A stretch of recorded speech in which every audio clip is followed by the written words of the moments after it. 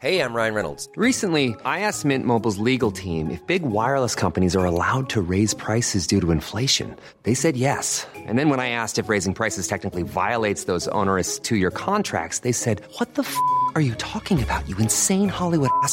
So to recap, we're cutting the price of Mint Unlimited from $30 a month to just $15 a month. Give it a try at mintmobile.com/switch. $45 up front for 3 months plus taxes and fees. Promo rate for new customers for limited time. Unlimited more than 40 gigabytes per month. Slows full terms at mintmobile.com.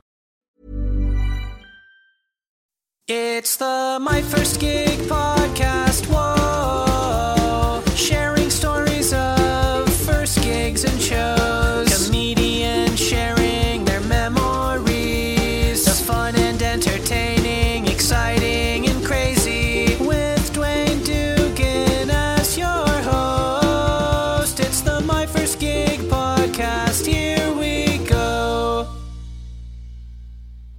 October, and the trees are stripped bare of all they wear. What do I care?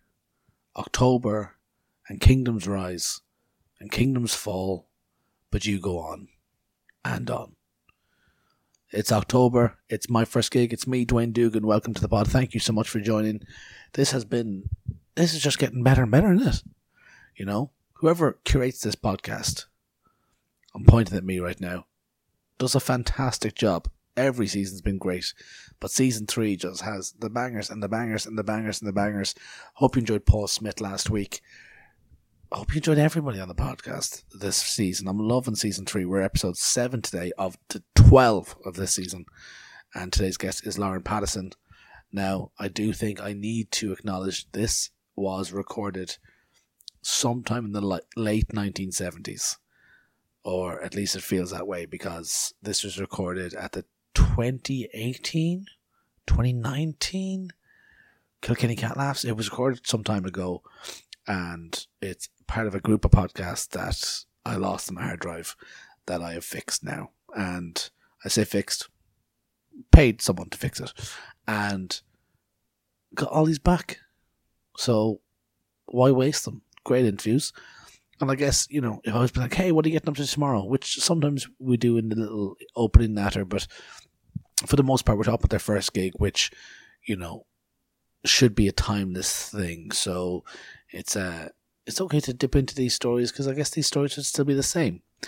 Maybe some of these comedians have gotten better at writing, better at comedian-ing, and will add some lies to their story, and sure, look, maybe we're missed out on that, but you know what, we won't give you better stories, we'll give you the truth. Yeah, how was the podcast? Yeah, it wasn't great, but it was true. That's what we say. So today's guest, Lauren Pattison, Kilkenny Cat Laughs. We sat down. I think I referenced Kiri Pritchard McLean in this, because I had just finished Kiri's interview as Lauren came in. I'm pretty sure it was like real late at night. I had just like commandeered this room. I think it was like a breakfast room in Langton's Hotel in Kilkenny, and just was like, hey, can I record interviews in here? And they're like, yeah, whatever.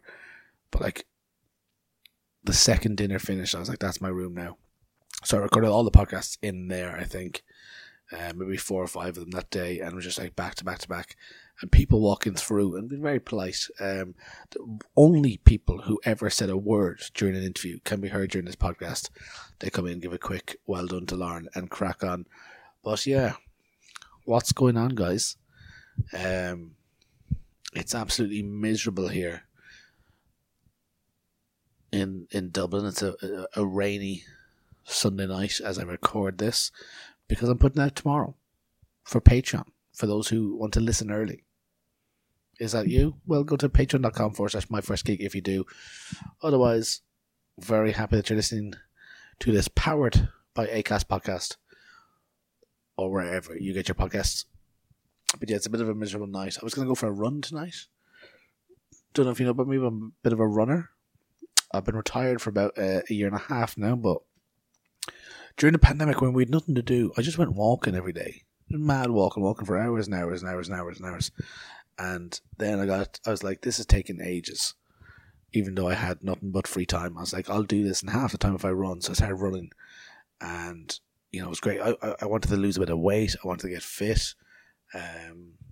I like the idea of exercising. If exercising is going well and you feel good, then exercise sounds alright.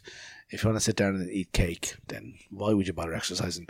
But that's where I was, and I wanted to lose weight, and I lost a ton. I lost like 4 stone because I got really, like, when I say I got big into running, I got really big into running, real big. And then they opened the pubs, and then I got real big just in general.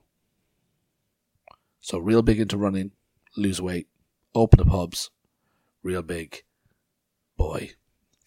And I need to get back into it. Anybody out there, any tips for keeping up exercise?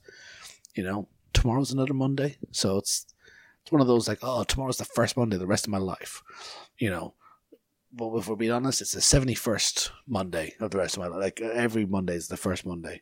It never works out like that. Then you see, like, Twitter statuses being like, you don't have to wait till Monday. Tomorrow is your first day. I'm like, hey, mate, it's Friday. Get away from me. I'm ordering a spice box and having pints.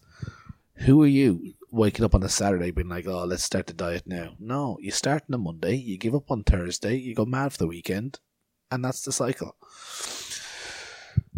Yeah, so any tips? Anything to keep me going? I'm recording this quite late at night because I never want to sleep again because it's October. So Fiona, my girlfriend, obviously wants us to watch scary things. And even then, we just watched The Watcher on Netflix, which is more just like suspenseful, a bit of a thriller than scary. There's scary elements to it, but it's more in your head than bang, boo. But of course, I think everybody in the world now is watching me, and not in the way that I am hoping actually happens, Because obviously, I want everybody in the world to want to watch me, but for me to know that they're watching me.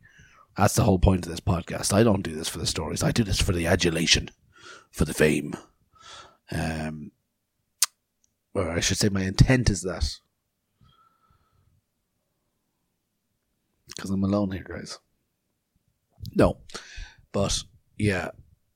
Looking at the window and just see the car going by and going, that car is there to surveil me. They want to know what I'm getting up to. So, I'm not going to sleep for the next 2 weeks or however long it is.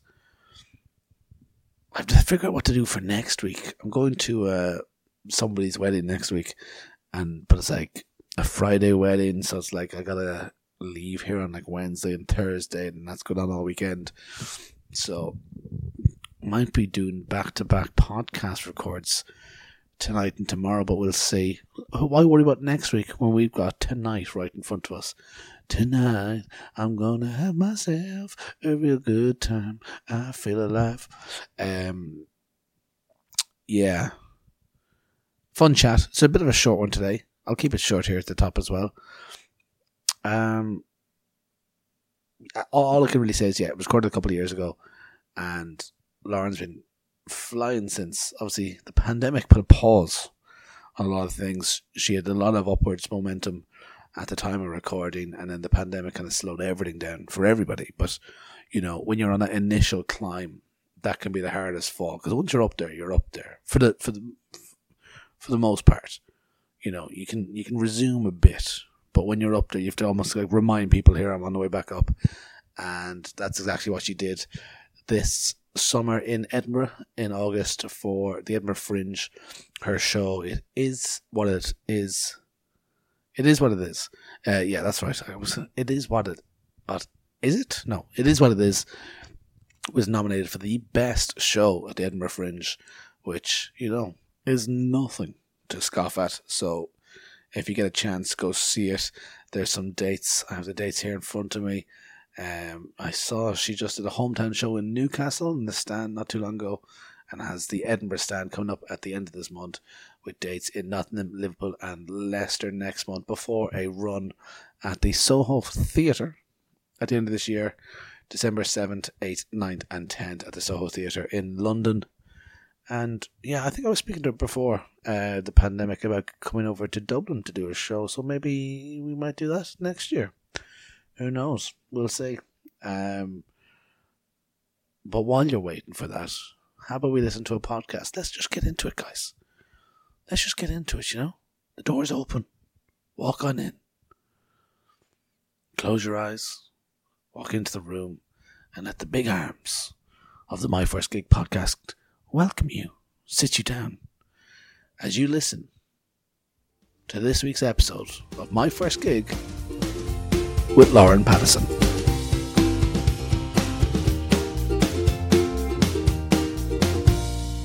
You're just back from Australia, Just back from Australia and New Zealand. And I got to Montreal all the way in about to 6 Kilkenny. weeks. Yep, both equally similar places, equally exotic. Yeah, and you go to Montreal then for Just for Laughs, is it? Yep, so That's I do exciting. a week there and then up to Edinburgh for the next one. Is it a brand new show again? Brand new show, yeah, as yet unwritten. As yet, I was going to say, how did you juggle being away and all that and writing the show? But It's terrifying because you want to try new stuff, but then you're like, I'm in a different country for the first time and being paid to be here. I can't just drop new shit in. Like, that's so... Like, I wouldn't drop new stuff in on a, like, proper weekend club night at home. And I'm like, I can't do that. No, I've got to do my best stuff. And then you're like, well, when do I try new stuff? And then I got back and I was jet lagged and now it's today. And I was like, oh, my God. When do you write new shit? did you have a chance to go around the town at all today? No, I'm going to go around tomorrow. See, a lot of acts come over here, and especially once you maybe haven't gigged in Ireland before, then they come to this little tiny town. Yeah. It's one street, and they're like, how is a hugely international comedy festival Yeah. not just it's existing bizarre. here, but succeeding for Proper 20 years now? thriving, yeah. It's quite brilliant. mad. But let's go back and chat about your first gig. Yeah. But first, before that, do you have any memory of your first memory of comedy at all? I remember watching Only Fools and Horses with my dad, which I know isn't stand-up, but, like, it made us laugh. And, like, Sure. I like just the, like, always call him Rodney Dave. And it was so stupid, but I was just like, that's funny. That's not his name. And because I was, like, a kid when I was watching it, and, like, the screwing in the chandelier and the wrong one for just stupid stuff like that. And I think that's where I got my sense of humour from, like, watching... Like, they used to let us watch the Royal Family, things like that. Proper, like, classic British comedies. And I remember being really little, like maybe 6. And I was sick off school. And my dad let us bring the duvet downstairs, which is a classic sign that you're not well in a working class family. He made us chicken soup and he put the Jolly Boys Outing episode of Only Fools and Horses on. And I think my dad was having the best sick day with us because he was like, oh my God, I'm just getting to chill in the living room and watch the telly I want to watch. And I remember watching that and proper loving it. And I must have been so young then.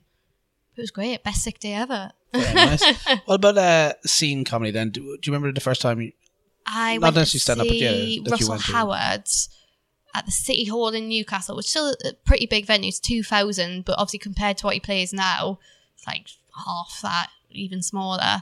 And I remember I was right at the back. I was in the 2 seats that are normally the disabled seats, but they were the last 2 seats available. And I'd seen him, I think I'd seen he's live at the Apollo set when I was about 14. And I was like, he just looked like he was having such a good time. So we got these last 2 tickets to see him. And I remember it was the first time I'd seen proper, like, live comedy, like someone off the telly kind of thing. And I was like, this is amazing. Like, just the atmosphere of being in, like, live comedy for the first time. I was like, I've never felt anything like this. I've never experienced anything like this. Because it's one thing sitting watching it on the telly with your man on a Saturday Sure. night, but then Being stuck being there with in the middle of it. 2,000 people all laughing at it. And I was like, what must it feel like for him to have all these people laughing at him? And I remember wanting to queue and meet him. But my friend who I was with, her dad was picking us up and she didn't want to wait around for him because we were 14 and we had school the next day. And the one thing I regret to this day is not just getting in the queue and meeting him, because I've stood next to him at a festival, but I fangirled and couldn't say anything. And I was like, I wish I'd met him one day. One day, yeah, of course. You mentioned there you wondered what it'd be like to be up there Yeah. and getting that kind of reaction. So first time you seen live comedy, you're starting to think, what is that like? Yeah. Did you ever think that, like, was that a different kind of feeling to wanting to do it? Yeah. Was it more curiosity rather than a kind of a desire? I think, like, because I always liked making people laugh, but I had, like, a drama background. I was in drama groups. I went all that kind of thing. So I always liked to look for the laughs, but with other people. Sure. So I'd be doing, like, funny little improvs or stuff like that, and I was bouncing off other people, but I was like, that's just him. And I was like, that must be amazing. And I knew I liked to make people laugh, but I never envisaged, I didn't even know how I would get into anything like that. But the more sort of like comedy I watched, the funnier I would try and be in the drama groups. But instead of just being funny like in class, I would try and make funny little quit, and I started to try and be funny as an individual. And then at my drama group, they started to do like a stand-up course for kids. That must have been like a year later or something, so I was probably about 15, and I was like, I might try it, like I might give it a go, because at the time it was just like a fun thing to do on a Wednesday when you're a teenager, like a nerdy little teenager like me who likes drama groups. And I remember doing it for the first time, and I was like, oh yeah, this is I always thought I liked to make people laugh in a drama context, but I was like, no, I like to make people laugh on my own. I don't need anyone else. Fuck these guys. I want to do it by myself. I loved it. So yeah. So what kind of flicked the switch for you that you like making people laugh? You obviously had a bit of a performance background. Yeah. That transitioned then into you know, going out there and doing your first gig. Did the course offer a gig at the end of it, like so some of them do? we used to do it for like the other kids in the youth theatre and all these like little, when the kids at the end of the term would show their plays, we would do like a little bit of stand-up, but obviously it was nothing like major. It was in front of like parents and kids kind of thing, but almost like a school talent show.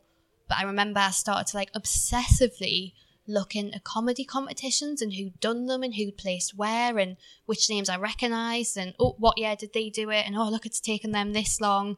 And I really liked Daniel Sloss, and he was only a couple of years older than me, maybe like 3 years older than us, and I think he'd done So You Think You're Funny when he was maybe like 17. And I was like, so he's young, and he did. And it was the first kind of young person I'd seen in comedy. And I was like, well, if he's young and he's doing all right, there's obviously a way in for me somewhere. And because I saw his name on this competition list, I was like, I'm going to do that competition. But I decided to wait till I was 18 because I was like doing my A-levels and all that thing. And I was like, when I'm 18, I'm old enough to go into pubs and clubs, I'm going to do it. So I was 18 in the December, and I entered in the audition was in the May 31st, so pretty much 6 years ago, and that was my first gig. And I was a dickhead and got to the semi-finals off one gig. I was hammered in a field at Tea in the Park in Scotland, and they rang us up and they were like, yeah, you've got a place in the semi-finals. And I was like, no, I was just doing it for the stage time and for the exit. I hadn't done it because I wanted to win. I'd done it because I was like, this must be the way into comedy. You do competitions, and that was the only competition I knew of. And I knew it was for people who'd been going a year, but I was like, well, I've been going one gig. Yep, I'll just do it, get a bit of stage time, and then maybe I'll find my way from there. And I was like, you can give it to someone else. And they were like, no, you're trying doing to pass it up. And so then I panicked and was like, I need to find more gigs. And that was the kick up the arse for us to like really get into it. Wow. What made you think that it was? What made you look to competitions? Like, if you weren't aware of stand up, how did you become familiar with competitions? Because I'd started to watch. So when I was that age, Michael McIntyre's Comedy Roadshow was on. So that's probably where I saw Daniel. And then you like look people up, look on their Wikipedias, and I'd be like, and you see certain competitions like popping up. Multiple acts would have done similar things. So if you read 6 comics you've seen on telly and all of them have done this competition, your little child brain goes, well, clearly, if I do that competition, then that is how I become a comedian. That is how and I knew when I started, I never wanted to be on telly, and I never went in these things to win, but I was like, but that's the route these comics have taken. They've all done competitions. So I guess this is what I have to do. So I did a load of competitions. Like, that was the only one I did in the first year. And then I focused on getting some more stage time under my belt. And then after that year, I did like every competition under the sun, did them multiple times. I was just like, this is how people get, I'd looked at the names on those lists and I was like, if you're good, this is how you get noticed. And I was like, I'm going to keep going until I'm good enough to be noticed. How did you go about writing for that? First, where was that first gig? That's So You Think You're Funny? It was in a pub in Newcastle, which ironically, when I went to uni there, became my local pub. It was in Heaton, which is like East End of Newcastle. And it was like the room above a pub. And I was on with Lost Voice Guy, who's now in the finals of Britain's Got Talent. He was at that gig that night. Most of the others I don't think have kept it up. It was literally room above a pub. It's interesting to see him doing well now. Yeah, so chuffed for him. It is the break he needs, 100%. Really hope he does well off it. When you're ready to pop the question, the last thing you want to do is second guess the ring. At BlueNile.com, you can design a one-of-a-kind ring with the ease and convenience of shopping online. Choose your diamond and setting. When you find the one, you'll get it delivered right to your door. Go to BlueNile.com and use promo code LISTEN to get $50 off your purchase of $500 or more. That's code LISTEN at BlueNile.com for $50 off your purchase. BlueNile.com, code LISTEN. Planning for your next trip? Elevate your travel style with Quince. Quince has all the jet-setting essentials you'll want for your next getaway, like European linen, premium luggage options, buttery soft Italian leather bags, and so much more. And it's all priced at 50 to 80% less than similar brands. Plus, Quince only works with factories that use safe and ethical manufacturing practices. Pack your bags with high-quality essentials you'll be wearing for vacations to come with Quince. Go to quince.com/trip for free shipping and 365-day returns. How did you go about writing? So, because I'm guessing, you've waited from 15, 16 to your 18, yeah. so you're probably not doing the same material you did for the Yes, parents I went and to their kids. see a lot of live comedy in that time. So I went to see like Russell Howard live. I started to go, I'd keep an eye out to see which comedians were coming to town. I'd watch comedians on the telly and then hope they would come to Newcastle. And I used to go and see a lot of the Edinburgh previews at the theatre where I did my drama group, because at the time the Stand had only just opened. So obviously that's now like the prominent comedy club in Newcastle. But at the time, a lot of the comedians used to go to the theatre where my drama group was, because it was a nice small little theatre and it had a studio space. And I used to get cheap tickets with being in the youth theatre. So I saw Sarah Millican there. I saw Chris Ramsey there. I saw Jason Cook there. Alan Cochrane. Who else? Kai Humphries. I saw like loads of really good comic. Gavin Webster. And I used to go and watch a lot there and just really absorb other people. And just, I think when you learn what makes you laugh, you learn what kind of comic you want to be. And likewise, the stuff that didn't make us laugh, I was like, well, then that's clearly not my kind of humour. So that's not the kind of stuff, like I didn't really like the super, at the time I didn't like, not that I wouldn't laugh at jokes about sex, but I'd always find it a little bit more awkward because I was young, I couldn't relate to it as much. So when I was starting to write, I was like, well, I don't want to be particularly like crude or blue, because at the time that's not who I was. Whereas now, obviously, the older I get, like there came a point when I started to feel comfortable talking about sex on stage, and I was like, it's because in my adult life I'm now more comfortable talking about sex, whereas when I was 15 I was like, huh, what, sex, no. So I would never have spoke about it on stage. And I just learned the kind of things like Russell Howard, how he just looked like he was having so much fun on stage, and it was just such like not trivial things he was talking about, but just such relatable, like everyday stuff. And I was like, yeah, that's what I want to do. I want to just talk about my life and have people click with it and have things that people resonate with. Do you find the drama background, do you think that helped, or do you think how do you think that affected? I never realised how much it had helped until I went to Edinburgh last year, until I could sit down, because it was the first time I'd done an hour show, and having that drama background, I was like, I know how to structure a show. I might not know how to structure a comedy show, but I know how to put a show together. It needs a beginning, a middle and end. It needs, so like a hook all the way through to keep people interested. It needs to not all be on one level, and just applying everything I knew about how I would approach like a drama text. I was like, well, it's just that, but with my comedy material. So I looked at all the stuff I had and I was like, that's clearly the stuff that goes at the start. That's about me. That's about my job, my family. That's all introductory stuff. And then I was like, the meaty bit, the middle, that's the story. That's what I want to say. That's what I want to tell. And then the end has to be that really peak, like it has to build up to that. And just putting everything I knew about putting a show together, I'd never thought about tying that in with comedy. And I was like, oh my God, I do know how to do this. Like,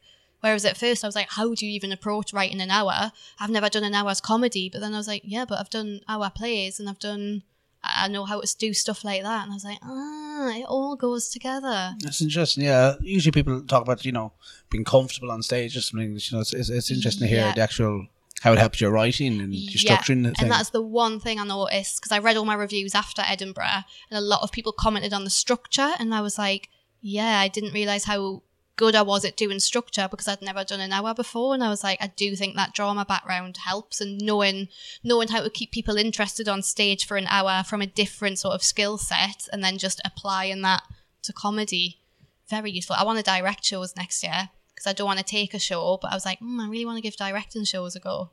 That first show, did you tell people about it? Did you invite people? Did you keep it kind of a secret? I went with the boy I was going out with at the time, and I didn't tell anyone else until I got the phone call to say I'd got to the semi-finals. So I maybe got the phone call 2 months after the gig, and then I was like, so then I told people, like a couple of months ago I did this thing, and now I'm going to Edinburgh. Oh, surprise. And then I did a couple of gigs, maybe 2 or 3 gigs before I went up there, but I think my mum came to one, but I didn't sort of like publicise it. And then I started uni in the September, did a couple more gigs at the end of that year, but still in that first year I probably did half a dozen gigs. And then when it got to the new year, and obviously you've made your friends at uni, people started to find out that I was doing it and what I did. And I remember one week going to the stand and there being like 35 people off my course, and my course was only 70 people strong, so literally half the course had turned up, and I was like, oh my god, no, like I didn't want anyone to know, this is horrible. But it went so well, and they were obviously drama students, so they were really loud and laughed at everything, and I was like, that's what you need in the crowd, 35 drama students to have your back. So you didn't do a second gig by the time you got the phone call? No, I'd like sort of done one, and I was like, yeah, I enjoyed that. That's probably something I'll do again. And I kind of put it on the back burner, and then got the phone call and was like, ugh. So I think I did the stand and maybe 1 or 2 other gigs before I went to Edinburgh, and then probably only 2 more gigs that year because I was still so new, and I was like, well, how do you get gigs? Where do you go? So I kind of did the stand for that first 6 months. Then when it got into 2013, I started to look further afield and like just literally Googling like gigs in Manchester, gigs in like places I knew I could get to on a megabus or a train, like gigs in Leeds. And I just sent email after email, and obviously gradually started to get rid. And a lot of places wouldn't reply, but I would keep pestering. I was persistent. I was like, no, I'm going to do it. Spent all my student loan on megabuses and and that's hard. B&Bs, yeah. Did you go straight from school to uni? Yeah. So you were very, very young starting out. Yeah, so when I was waiting for the So You Think You're Funny results, or when I went to the semi-finals, I was waiting for my A-level results. So I think that was literally my bio on their like website that year was like, by the time you've read this, I'll either have passed or failed my A-levels. Like I was doing bloody exams. I was just a kid, like stupid. What was it like being a kid? Because it's a struggle for a lot of women to start the way that it's conditioned, and even just the fact that it's just so overpopulated. But being such a young woman as well. And especially at the time, I looked so much younger than what I was. So I was 18, but probably looked maybe 15 at a push. Like I looked like a child on stage. And I think in a way it did us favours because I never got heckled, because I think people were so taken aback that they maybe gave us the benefit of the doubt without realising what they were doing. Whereas I think some people, like I think if I'd been an older woman, not even old as in old, but just older than 18, I think people might be more likely to be like, well, you shit, shows your tits, this. But because people are kind of on the back foot, I've then got those precious few minutes to make the impression I wanted to make. And I think it actually did us favours. I did get patronised a lot. I'd walk into green rooms and people would just not acknowledge us. Or they'd be like, are you such and such a sister? Are you such and such as daughter? And I'd be like, no, I'm Lauren, I'm on the bill. And there'd be loads of time when I used to do gong shows, I'd stand waiting to be given my place on the show, and they'd miss me out. And then I'd be like, you haven't given me a slot. And they'd be like, oh, who are you? And I was like, I'm Lauren, the only girl's name on the list, and funnily enough, the only girl, but people would just think I was like someone's sister tagging along. Like I once got refused entry to a gig I was on in Newcastle because I hadn't brought my ID with us because I didn't plan on drinking. I was doing a gig then leaving, and they wouldn't let us in. And I was like, but I'm on the lineup, and they were like, need to prove you're 18. So I had to run back to my halls of residence, ring the promoter on the way and be like, I did get to the gig, but they won't let me in kind of thing. Get me ID, go back. And I was like, God, I bet other people don't have this problem. Having to prove how old they are to get into their own gig. It's definitely unique. Talk me through the months before you go up on stage for the first time. Yeah.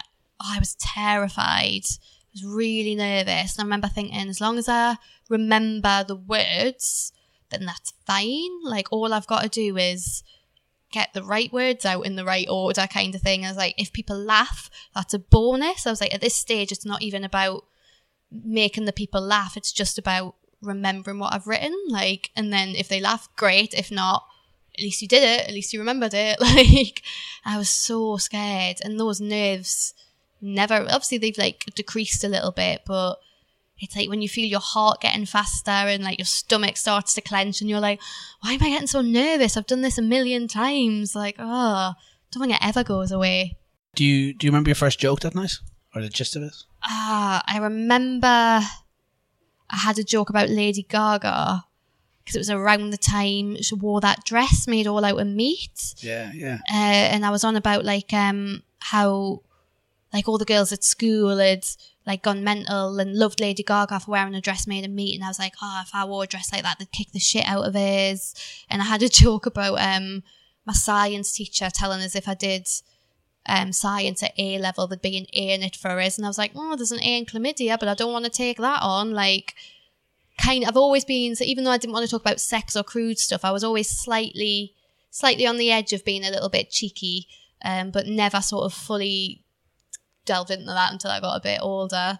But I remember feeling dead cheeky because I was telling a joke that had chlamydia in it, and I was like, I'm so naughty. Tell me any memories you have of the performance, like while you're up there. And I remember not realising how bright it would be because I was used to being on stage. I'd done like plays and stuff since I was 12, but I remember like obviously just that spotlight being on you, and I'd never really taken the audience into consideration because obviously when you do a drama piece or a play, you're looking at your actors and you're looking at other people. You're very rarely making direct eye contact because it's like the fourth wall's there. And it was the first time I was like, oh, there's people like, and I'm not playing to other people on stage. The people I'm playing to are, and it was that weird thing. And I've actually 6 years on only just started to be able to do it, is like looking people in the eye. I've got a real bad habit, and especially from the start because I was so nervous, I would look over everybody because that's where I was used to looking as a actor, was just out and not at anybody. And I had to like just slowly like train my brain to look at people, but then it would freak us out that I was looking at people, and I was like, oh my God, like no, I shouldn't be able to see these people. And that's the weirdest thing I still find, is going out on stage and being like, I can see you. Like, this is weird. Because obviously in a play, it's just the audience is usually pretty dark. You can't see anyone, you don't interact with anyone, you're in your own little bubble. But with this, I was like, oh nah, this is weird. Turn the lights down. I don't want to see them.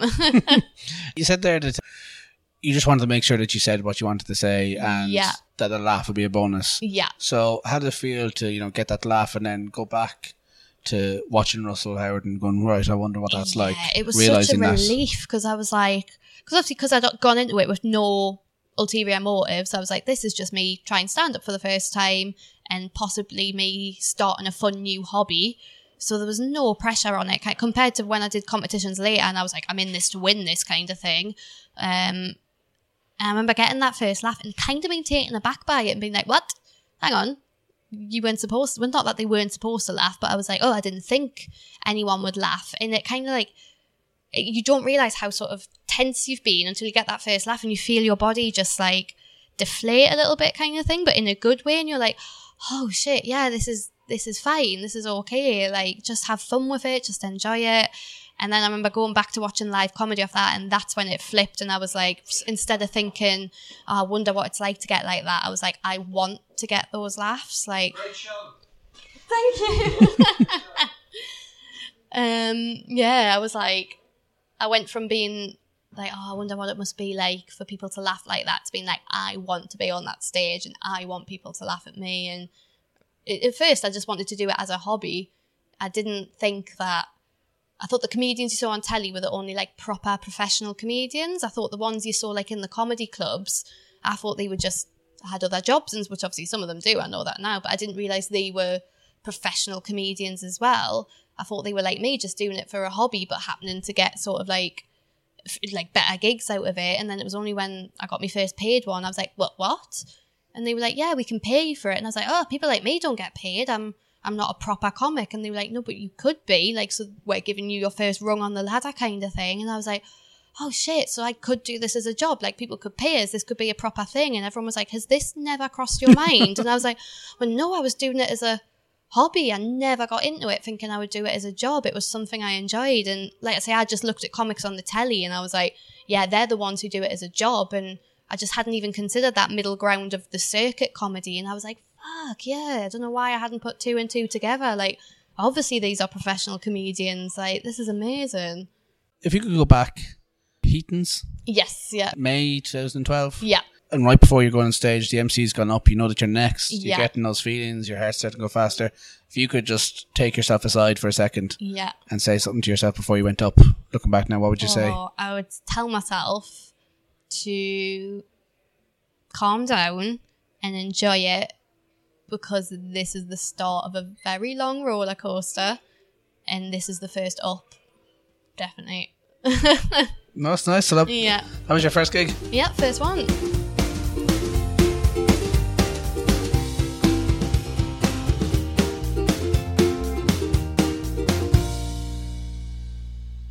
And there we have it. That is your episode for this week. As I said, a bit of a short one, even the end there and the start. We just kind of get into it.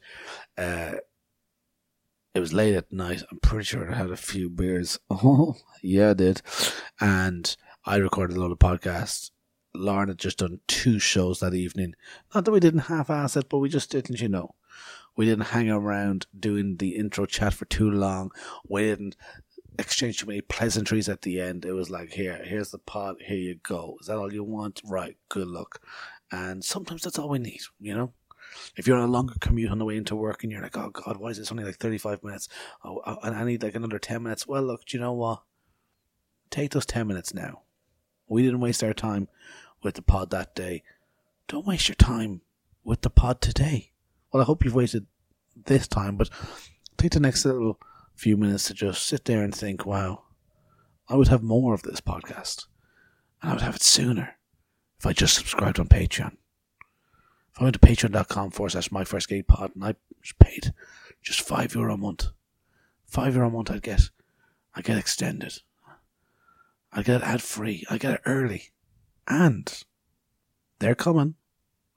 Bonus episodes only to be heard on the €5 Patreon. So what are you waiting for, guys? Go on over there. And while you're doing that, go on over to My First Gig Pod on Twitter, on Instagram, on Facebook, on SnapTalk. I just did that joke, didn't I? Such a dad joke, just getting the social media wrong. What did I say? SnapTalk. Everyone knows it's TikChat. Hey! Did it twice. Can't keep a good man down. Thanks so much to my guest this week, Lauren Pattison. As I said, go to lauren-pattison.com/gigs to see where she is. Soho Theatre in London coming up in December. And yeah, what will we do next week? Who will be the guest next week? I'm looking at the list of recorded acts. Some fantastic ones. Absolutely bleeding deadly ones. I think next week, Lauren had mentioned going to Montreal for Just for Laughs. Well, I recorded a podcast this summer with a comedian called Lara Bites. She was over for the Paddy Power Comedy Festival, and she dropped into Cherry after the festival to practice her set for a recording of New Faces at Just for Laughs. So, next week, tune in for Lara Bites on My First Gig Pod. I'm Dwayne Dugan, at Dwayne Dugan on everything. Now YouTube. I always had a YouTube, but they only introduced handles last week, and not for everybody. I've got a few channels and they won't give me handles, but for my personal one, at Dwayne Dugan. That's DUANEDOOGAN. And yeah, look, as I said, we're going to keep this tight, keep this short, keep this smooth and slow. If you had fun, just tell people. If you had a lot of fun, start giving me your money. But thank you joining the podcast this week. Give it up once again, everyone, for Lauren Pattison. Round of applause. There we go. I hope you're on the bus clapping, everybody, and tune in next week for Lara Bites. But while you wait for that, head on over to Acast, head on over to wherever you get your podcast, and we've got a whole rake of interviews waiting for you. I'm going to read them all out to you now. Yeah, all of them? Yeah, every single one of them. Paul Smith, Mary Beth Barone, Rhys James, Flo and John, Alison Spittle, Joe Lycett, Django Gold, Carmen Lynch, Tom Rhodes, Kate Willett, Mary DeRosa, Adam Caton Holland, Emma Willman, Todd Barry, Langston Kerman, Kerry Pritchard McLean, Sean Walsh, Jamali Maddox Stewart, Goldsmith, Catherine Bohart, Laura Lex, Reginald D. Hunter, Art Lohannon, and James Acaster. And there's more coming, to the bonus on Patreon. And if you want more of me, if you've enjoyed what you've heard from me, then you can follow me home after this podcast. Although we're kind of apart when we're listening, give me a text and let me know where you are, because if I'm busy, maybe you shouldn't follow me home. But until then, have a good night, folks. We'll see you next week. All the best, tools. Good luck. See you. Good night. Adios. It's the My First Gig podcast. Whoa. You've been listening to the My First Gig with Dwayne Dugan on Acast. Follow online at My First Gig Pod or at Dwayne Dugan. For classic episodes, ad-free, early access and more, head to myfirstgigpod.com. This is My First Gig with Dwayne Dugan, powered by Acast. Enjoy. Planning for your next trip? Elevate your travel style with Quince. Quince has all the jet-setting essentials you'll want for your next getaway, like European linen, premium luggage options, buttery soft Italian leather bags, and so much more. And is all priced at 50 to 80% less than similar brands. Plus, Quince only works with factories that use safe and ethical manufacturing practices. Pack your bags with high-quality essentials you'll be wearing for vacations to come with Quince. Go to quince.com/pack for free shipping and 365-day returns.